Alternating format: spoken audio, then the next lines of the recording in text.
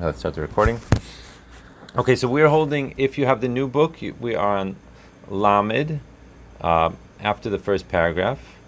And if you are in the older book, so we're on Chav Beis, we're about 2-3 lines in to the page. All right, so we just got through thinking about and through talking about the idea of how everything in the world has a physical and a spiritual to it. And if you were to take the spiritual away from the world, what's going to happen is that you're going to have a physical entity which will cease to, so to speak, represent that which it once did. So for the example of the, like we said, the deer on the road that gets hit by a car or something like that, that once, it's 5 minutes ago it was prancing around alive, and now it's lying on the side of the road, right? The soul has left it, or the life force has left it. And in being that the life force has left it, all of a sudden, over the course of time, this body, this corpse, is now going to, I don't know if you call it a deer's body, a corpse, whatever, but, right? Over the course of the time, the body itself is just going to deteriorate, and it's going to return to being dust. So we see that in each element, we went through human beings, animals, we went through the idea of the vegetable kingdom. In everything, you have a spiritual aspect, you have a physical aspect. And when you take the spiritual aspect away from it, what happens is that you're left with an inanimate physical thing which is not alive. Okay, it's more extensive than what we just said, but that's a good kitzur for it. So he says like this, V'hinei, kishiz boinin hadam b'chol zeh. So when a person will meditate on all of this, eich shebechol davar yesh or v'chayis eloki, how in every single thing there is an or v'chayis eloki, right? There's a life force, a godly life force that's going into it. V'ha'ikar hu ha'or v'ha'loki shebo, and not just that it happens to be made up of two things of equal importance. Adarabah, the main thing is the or eloki that's going into it. V'hanivroyim be'emes batelim laha'or ha'loki, and the nivroyim, the creations, are in truth nullified to this or eloki, to this godly life force shebahem. Not just that, to their root and to their source from which they came. That's what they're nullified to. Like we gave the example yesterday in terms of a human being, that a person has his kaichas and he has his ratzon, right? And we said how a person's kaichas, for example, his seichel, his intellect, right?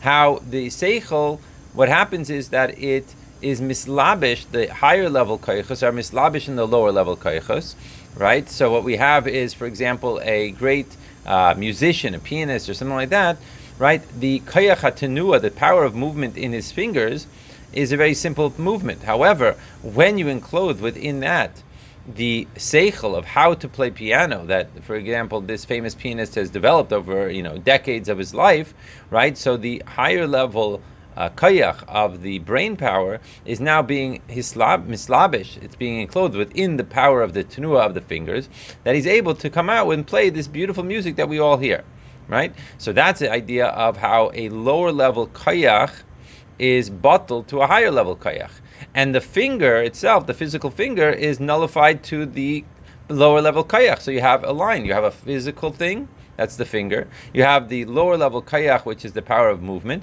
Then you have the higher level kayach, which is the power of the intellect that is able to mislabish itself, is able to enclose itself within these things in order to be able to play this beautiful song that a person is playing. Then you have even a higher level of nullification, which takes place when the person's ratzon, a person has a will for something, that even if it doesn't make sense, he all of a sudden decides out of nowhere to move his hand. Right, all of a sudden the hand moves without any hesitation. Thank God, right? Or a person whose will might be to do something that is very uncomfortable to the body, like the example that we gave yesterday when we go to Tzfas. Everyone wants to go to the Arizal's mikveh, right? So no body wants to go into a whatever it is, 30 or 40 degree body of water, or 50 degree body of water. I have no idea how cold it is there, but it's quite freezing. But nevertheless, we can, through our will, we're able to, so to speak, subjugate our body to making sure that it does what our will wants it to do. So we see this in our own personal lives on a day-to-day basis, how our body, our physical body, is nullified to the kaichas, or the will that we have within ourselves. So all the more so it expresses itself in terms of the Or Eloki, the godly life force, which is inside of ourselves. So when a person thinks about this, and he specifically uses this mashal, because we want to use the mashalim, the parables, in order that we should be able to bring something that we are close to, something that we are very conscious of, something that's tangible in our lives, as opposed to just thinking in abstract terms. If you tell someone about an Or Eloki, what's an Or Eloki? I have no idea what that is. I've never seen it before. I haven't tasted it before. I don't know what it sounds like. I don't know what it looks like. It's something that's very abstract, and as much as we could think what we think it is, right? It's a very intangible thing to be able to cause ourselves to make a internalized change in our lives from it. But if we could use the things in our life that are tangible, we are conscious of, and then apply them to this godly idea, then we're talking about something different. Then we're taking something that is much more within my reach, and therefore I'm going to be able to internalize this idea, and hopefully it's going to make an everlasting change. And that's what he says here.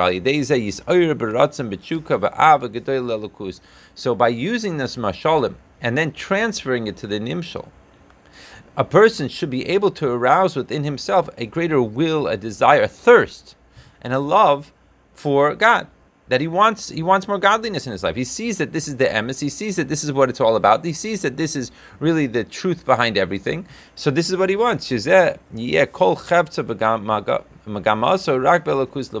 the extent that his whole chefzo. Now, why does he use the word chafetz here as opposed to ratzon? Chafetz means a will, but something that you have an inner pleasure from it.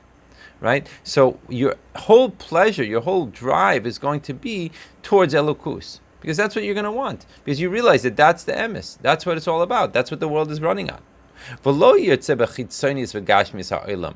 Right? And your person is not going to want the external, the superficial things of this world, the physical things of this world, which is really death when you separate it, right? In other words, like that was the example that we brought all along for the last 4 classes or so, right? And we really have brought out all the details in this particular mashal. But when you look at the physicality by itself, without the soul, without the spiritual energy within it, at the end of the day, what is it? It's death. It's not alive. Right? It's something that is just going to deteriorate into dust, as we see, right? So with that in mind, hayavim v'nifsadim, they're just going to be lost. Lo yirtza b'chayis eloki shehu ha'ikr. So he's only he's only going to want the chayis eloki. That's what he's going to want. That's what he's going to be longing for. That's what he's going to be doing things for. That's going to be, in essence, his motivation to do the things that he does. And now, at the very least, or the more so, he would say, we're not going to separate the physicality from the spirituality. So point 1 we're bringing here is our overall outlook. Our overall outlook is an idea that is saying that I want to do things that are godly. I want godliness. I want Hashem. I'm excited about Yiddishkeit. So how does that manifest? I'm going to try to be more careful with my mitzvahs. I'm going to learn more Torah. I'm going to try to daven more. All the things that we know how it manifests. The next level down, we're saying now is, or the next, not level down, but the next level, the next point is that we're at least not going to separate the physical from the spiritual. Now, how does that play out?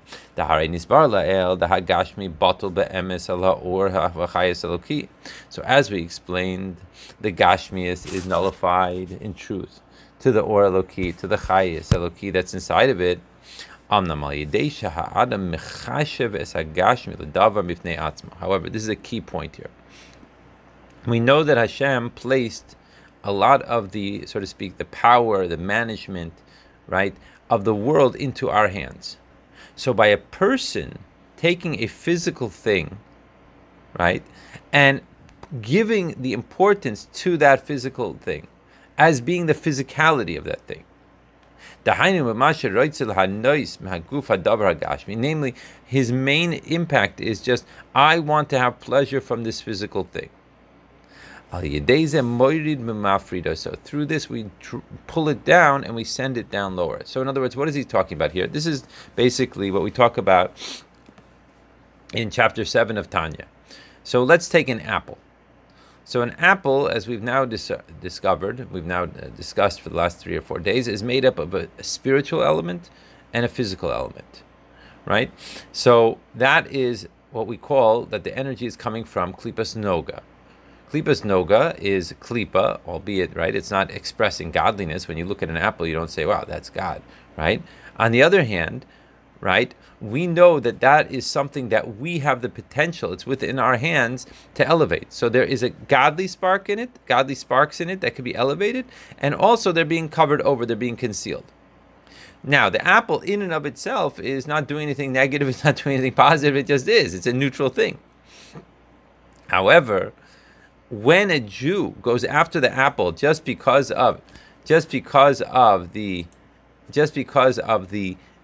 desire for this apple. I don't know if a person could ever have such a strong desire for an apple, whatever, but let's use that as an example for better than some other things, right? If a person has such an unbelievable desire for this apple, what he's doing essentially is he's separating the gashmias, the physicality, from the spirituality.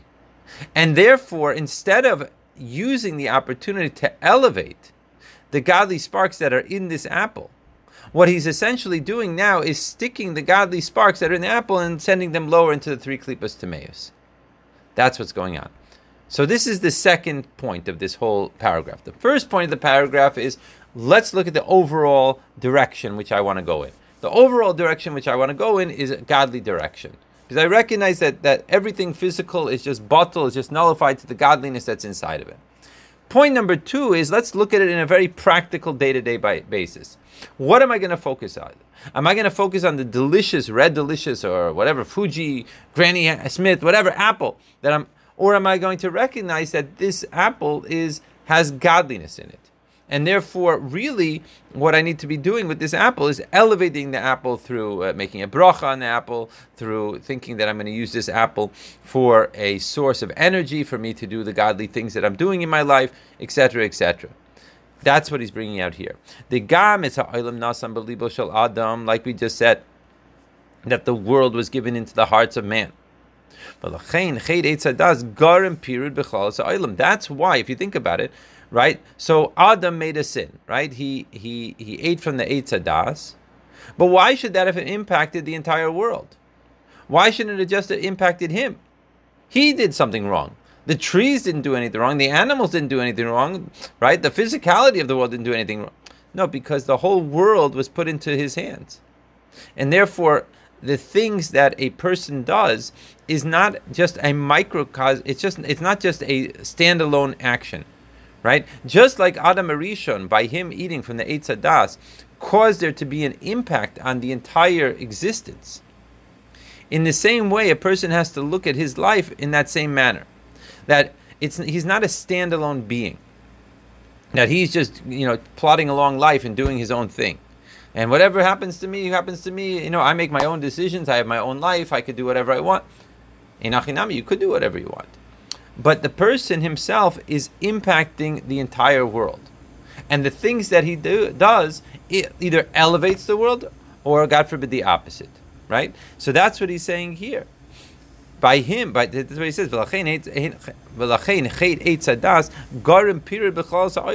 Cause there to be a separation in the entire world.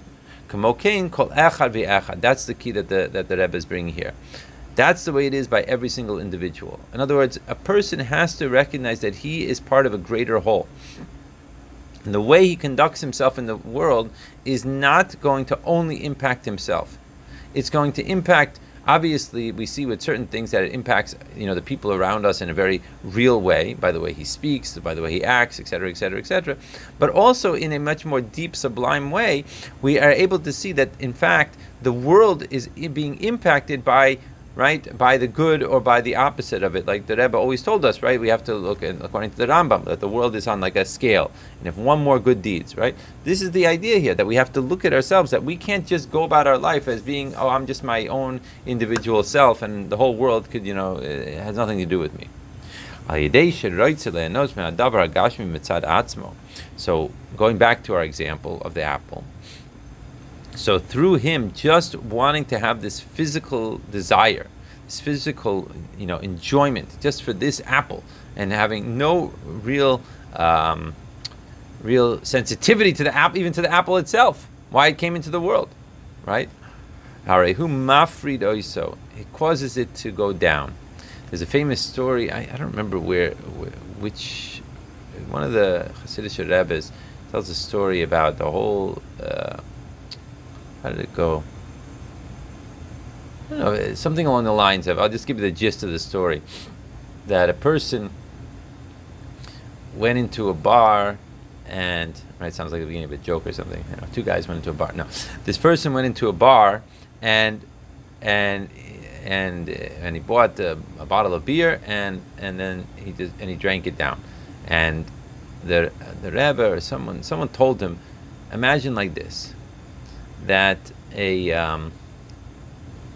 sometimes a soul has to come down into this world after they passed away from this world, and they actually get what is it called, reincarnated into a physical thing, instead of being reincarnated into a body, into a human being.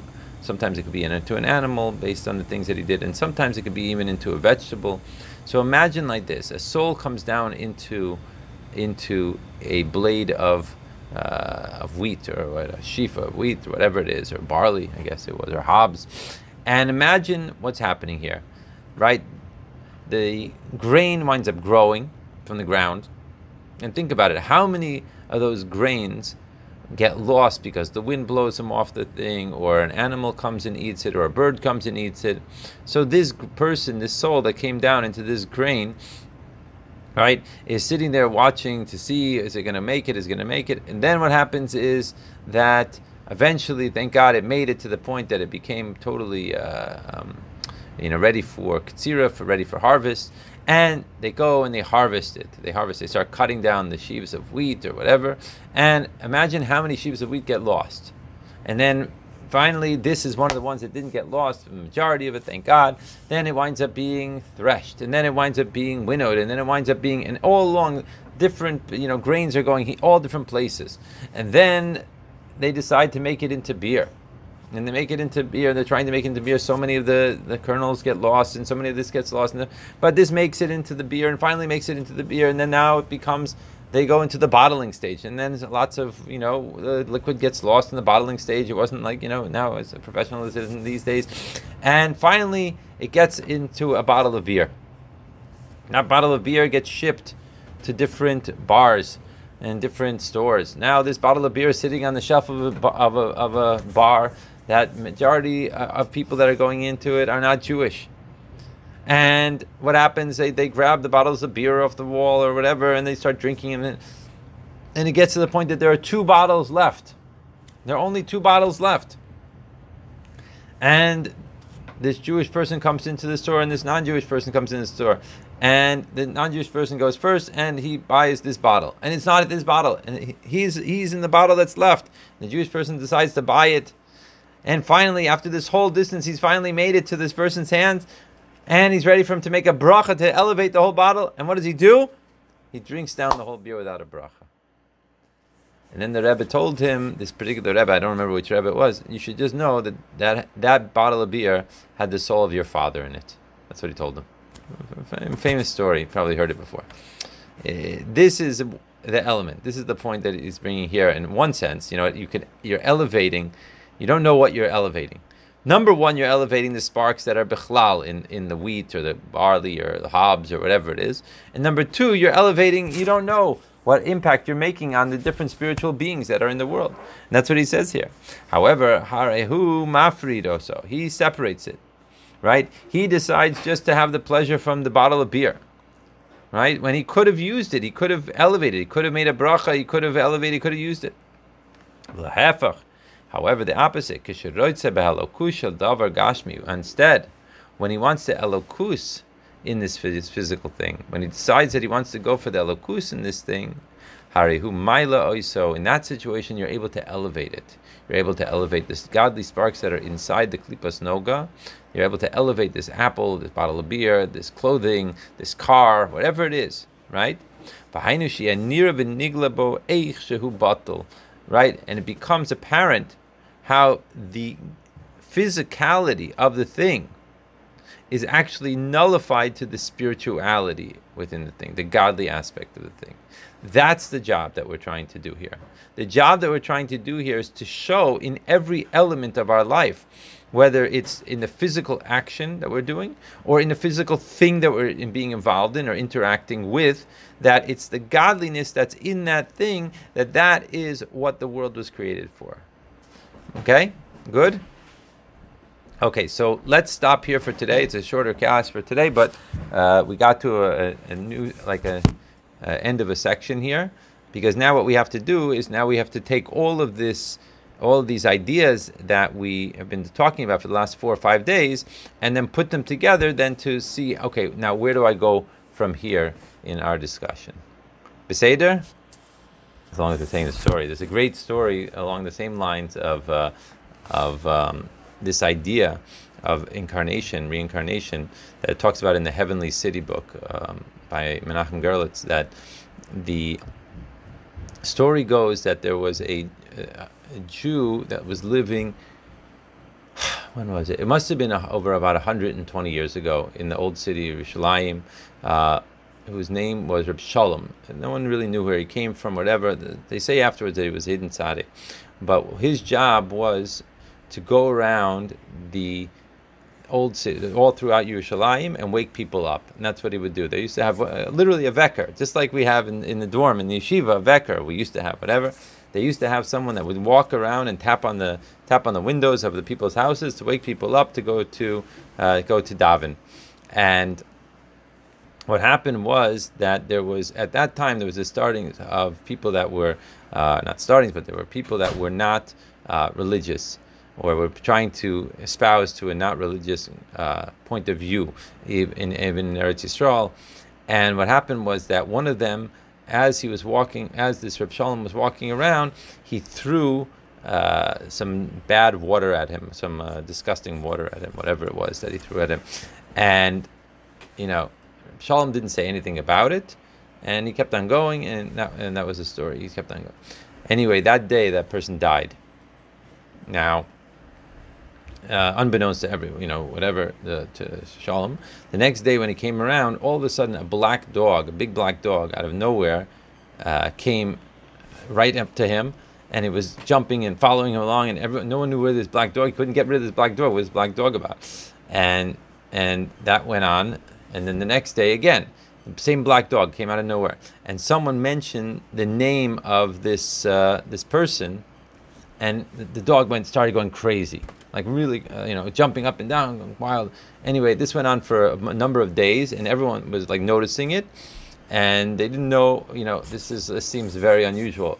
So Shalom took it to the court, the Beis Din in Yerushalayim, and what happened was that the head of the Beis Din went to get Rabbi Yosef Chaim Sonnenfeld, who was also very close to this Reb Shalom, believed him, and they brought in the family of the person who passed away, and they decided that it was in Taka. It was a Gilgul of this person, and since this person tried to put out the light of learning Torah and waking up early and to learn Torah and to daven to the Eibishter, that from now on this family was going to take on themselves a tikkun, that they were going to supply the hot drinks and wood or whatever, the fuel for fires in different in shuls in Yerushalayim, that the Yidden should be able to stay up late into the night learning Torah.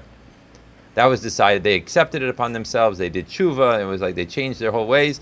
And then they asked Reb Shalom that he should forgive this, when the dog comes the next day, that he should forgive him, and it should be fine.